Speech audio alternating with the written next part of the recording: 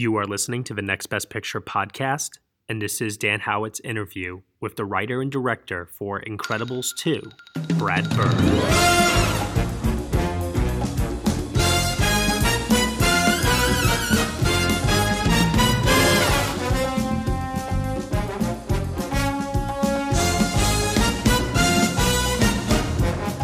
Hey everyone, it's Daniel Howitt, and today I'm joined by Brad Bird, the Oscar-winning director of Ratatouille, Mission Impossible Ghost Protocol, The Incredibles, and of course, this year's Incredibles 2. Thanks so much for talking with me today. Great to be here. First and foremost, congratulations on the massive success of Incredibles 2. How gratifying is it that after 14 years, you come back to this world and see that people still love these characters? Well, it's very gratifying. I mean, you don't intend for this much time to elapse, but the fact that the audience was not only there, but, eager, was really wonderful. I really enjoyed making the first film, and so returning to those characters was a blast. Well, yeah, so like you referenced, people spoke about a sequel immediately after the first one came out. So at what point did you start to crack the story and work on the sequel? What was the moment where you had the idea for the sequel and you thought, now's the time to do it? I had the idea for the role switch between Bob and Helen, where Helen would get the assignment and Bob would be, need to be at home when we were publicizing the first film. And I also had the unexploded bomb of Jack Jack, of the fact that the audience knew that the Jack Jack had multiple powers, but the Incredibles did not. So those two things I had right away. And it was the villain plot that kept eluding me. And I finally felt like I had something, a few years ago, and I pitched it. And Pixar went for it, and we got a green light and a release date and all of that. And about 3 or 4 months in, I realized that plot was not going to serve the other parts of the film, the role switch and the Jack Jack, and that it, I needed to change it. So, I kept working and shifting things around on the villain plot up until the very end, because I was committed to the other idea, and if the villain plot didn't play well with the other parts of the film, I had to throw it overboard and start over. And it was not dissimilar from my experience on the first Incredibles film, where the villain that I came up to Pixar with, I ended up switching out for the villain that we wound up with, just because I had a better idea. So it was strangely, in retrospect, like the first film, in that the villain came last. Was it hard to kind of dive back into these characters after so much time once you cracked the story? Not really. They are fun to write. They are. It seems like a very kind of commercial film because it's superheroes and they're cartoons and they're caricatured and all of that. But the films, the Incredibles movies, for me, are strangely personal. There's a lot of the family that I grew up in with my sisters and my parents, and the family that I have with my wife and sons in these movies. So they're strangely personal movies. They just kind of look like very commercial movies. The characters are really fun to write, and it's fun for me to switch from one voice to the other. And I enjoy the fact that the characters don't actually speak the same. They use different words and different sentence constructions and all of that. I've always admired that about filmmakers like the Coen brothers, that they have dialogue that is very specialized, and I try to do that in my own films. One thing you've talked about on Twitter is this not being a quote-unquote kids film. Some parents have tweeted you complaints about harsh language or this and that. So why aren't you the biggest fan of the label kids movie, and how is this film something different to you?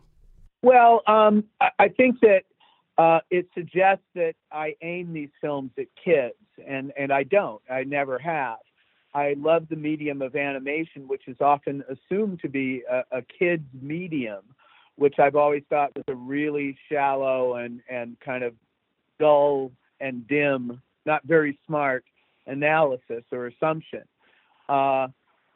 Any more than that opera is only intended for, ancient music snobs, And I think that, I make these films the kind of film that I would want to see, and I'm not a kid by a long stretch. Kids are welcome.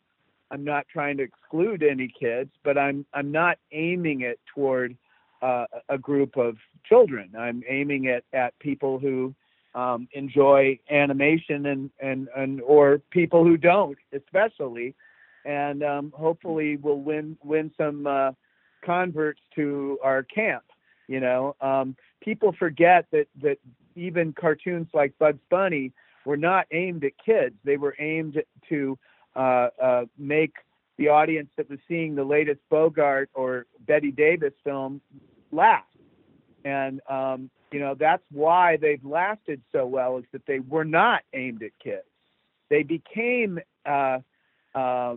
aimed at kids in people's minds in the 50s and 60s when television needed programming, and studios had their cartoons and they knew that kids liked them.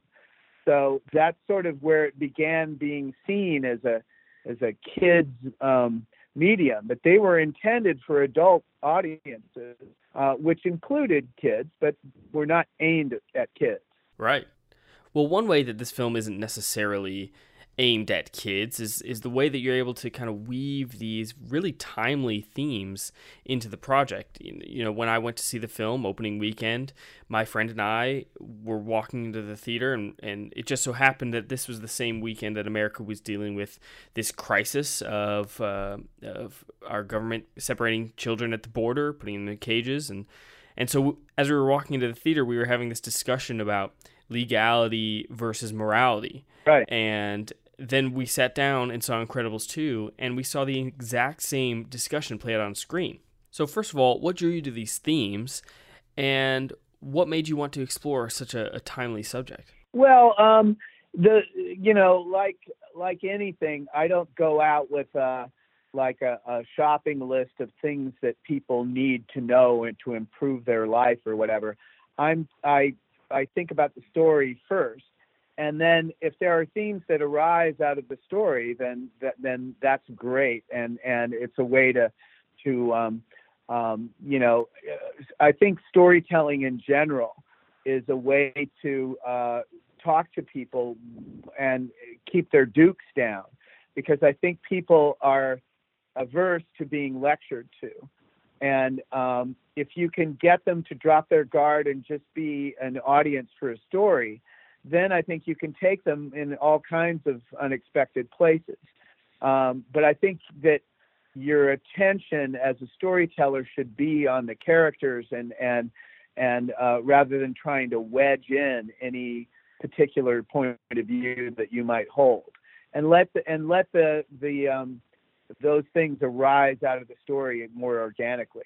I think that it has to do with family. It has to do with the same, some of the same issues that were brought up in the first film, is that, how far does one go? And if your intentions are heroic, how can they go awry? And how does the law serve people versus kind of tricking people, and it's all stuff that, will probably always be current, Right. Right. Well, you say you start with characters, and obviously one of the biggest breakout characters from the film, obviously from the first film, is fan favorite Edna Mode, your own character. I don't think most directors of animated films can claim their own character as one of the more popular ones. So what's it like having people love not only your direction, your writing, but also your voice work and the character of Edna Mode? It's a surprise and sort of a unintended delight. I mean, I wasn't even intending to do the voice on the first film, and I sort of got convinced to do it by not only the actress that I approached to do it, but Also, a few creative heads at Pixar when my voice was in the temporary soundtrack, and people seemed to think it worked. So I sort of was kind of confused at the beginning, and it remains confusing to me, but in a nice way. I used the voice to describe the character when I was trying to explain people what kind of person she was, and I would fall into doing that voice as a way of explaining her, and then people kind of got used to that voice. So anyway, that's how it happened. That's awesome. Well, this was kind of your return to animation after something like 10 years, and in that time you made 2 live-action films, Mission Impossible Ghost Protocol and Tomorrowland. So what's it like returning to animation after that time, and what do you love about animation versus live-action? What do you love about live-action as opposed to animation? What are the pros and cons? I love that animation, if you can get things the way you want them, it's really a pure sort of form of expression. It uses certain graphic things that you learn in drawing. Even when you're using computer graphics, there's a way of sort of caricaturing in a good way how people move and what they feel like. So what you're animating is not reality, but the feeling of reality. And that can go into representing a world that's not that different from our own, rather than a fantasy world. There's a certain way that people move, and the ways that babies move, and the way that teenagers move that are very specific.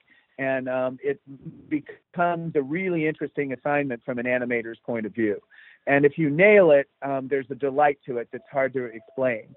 What I love about live action is the spontaneity of it, the fact that you can get on a roll on the set and just say, let's do another take, and try that thing that you sort of improvised in the last take. Take it further. Let's go, go. And the pressure too of it is immediate, and it's different than animation in that way. Animation is not spontaneous. If it's done well, it looks spontaneous, but it is a very studied effort, and it's very different from live action. But you're really doing the same thing. You still have to compose shots. You still have to time shots. There's still momentum to shots. There's physicality that is either good or bad for the character, and you have to fight to get it right. You're still dealing with color and music and sound and all of the things, and trying to keep the characters clear and compelling to the audience. It's just that the means that you use is different, and each live action and animation both have their strengths and weaknesses, and I love both of them. Well, just in the past few days, you started talking about what your next project might be. Are there any details you are able to share with us about that project? Yeah, it's a project that I've been wanting to make for a long time. In fact, it predates Iron Giant in terms of the idea that I've had and that I've wanted to pursue. And I actually pitched it to a movie studio long time ago, I'm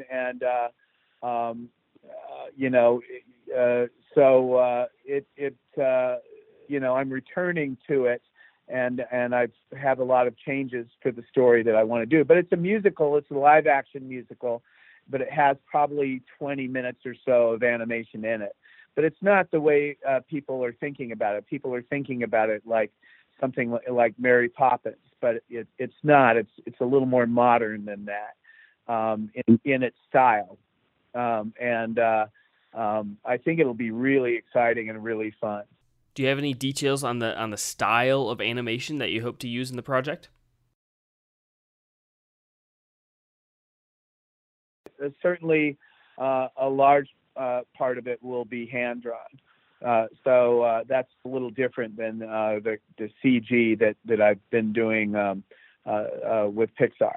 Right. Is this a Disney project, or is it set up at another studio? Are you able to share that? No, it's actually at another studio. It was originally at TriStar, which makes it at Sony. But it's something that I'm interested in making, and we'll see if people will, when I flesh it out, will have the gumption to do something new and different, because I think it is something like that, and it should be. To me, it is exactly something that I would love to see in a movie theater. Do you hope to pair with Michael Giacchino again, especially if it's a musical? Oh, absolutely, yes. We've been discussing it for a while, so it's a chance for us both to roll up our sleeves and do something that scares us a little bit in a really good way. Well, that's exciting. Well, Incredibles 2 has been so well received. It's been getting awards nominations all over the place, and so of course we are in the middle of awards season right now. So you're no stranger to that. You've been nominated for 4 Oscars, won 2. And so, what is awards season like for you? Is it fun? Is it exciting? Is it draining? What is it? All those things. At its best, it's wonderful for you and your crew, and the fact that you get to meet a lot of people that you admire, because other films get nominated that whose makers you are inspired by. The worst of it is that really the most important thing is getting a chance to make movies and to see movies. That's really the important thing. The awards are very subjective, and sometimes I agree with people's choices, and sometimes I just slap my head at how wrong I think the choices are. And that's been true as long as I've been watching the award shows. And I can go way back and tell you how I love The Sting, but I think American Graffiti is the best movie of that year. Over and over again, even historically, how could Citizen Kane lose to How Green Was My Valley? Anyway, that's what makes it simultaneously really exciting, and also really kind of crazy making is ultimately the important thing is making movies and getting them out there, and all of the rest is really just icing on the cake. Well, what are some of your favorites of the year? What are films that you're loving right now, whether they're awards contenders or not? I'm still catching up, but I really loved Roma. I saw it first in Telluride, and it's so static, and if you get a chance to see it with really good sound and projected well, it's really kind of a hypnotizing experience. Strangely, too, another film that I really enjoyed is a foreign film called Cold War, which is also in black and white, but very cinematic and really kind of strangely funny in sort of a dark way, and smart. And also, anytime the Coen brothers decide to make a movie, I'm so there. And I really enjoyed Buster Scruggs, even though it's primarily meant for streaming on Netflix. Anytime the Coen brothers make a film, particularly when they make a Western, I'm just so there. All the Coen brothers films, but they have a way with Westerns that I think is rare. Well, you talked about in award season meeting other filmmakers that inspire you, and so that was kind of the next question I was going to ask is, who or what is inspiring you, filling you up right now, especially as you're diving into this next project? Living or dead. I mean, I can go all over the place. filmmakers that are no longer with us are David Lean and Orson Welles and Howard Hawks and Billy Wilder and filmmakers who are very much alive are Spielberg and Coppola and Scorsese and even young filmmakers like Damien Chazelle, I think are extremely talented. I think Greta Gerwig's movie Lady Bird was a tremendous piece of writing and direction, and Ryan Coogler and so many filmmakers right now. But I tend to like the films that are more visual and not as much people talking and moving from room to room. It's I like movies that are almost silent in their ability to tell a story without sound, and then when you add great sound like a soundtrack like Roma has, which is a very sophisticated soundtrack, it just becomes something even deeper and more profound. Well, thanks so much for talking with me today. It's been awesome, and we wish you the best of luck throughout the rest of awards season with Incredibles 2, and also with this new musical that you're cooking up. Can't wait to see it. Oh, cool. Well, I can't wait to get it out there. Got a lot of fires to put out and problems to solve first, I'm sure. Thanks so much. All right. Thank you, Dan. Great to talk with you. Hey everyone, thank you so much for listening to Dan Howitt's interview with the writer and director of Incredibles 2, Brad Bird. You have been listening to the Next Best Picture podcast. You can subscribe to us on iTunes, SoundCloud, Google Play, Stitcher, TuneIn, Player FM, Acast, CastBox, and newly on Spotify. Be sure to leave us a review on Apple Podcasts. Let us know what you think of the show. We really appreciate your feedback, as well as your support, which you can give to us if you head on over to our Patreon page. For $1 minimum a month, you can get some exclusive podcast content from us. Thank you so much for listening. As always, we shall see you all next time.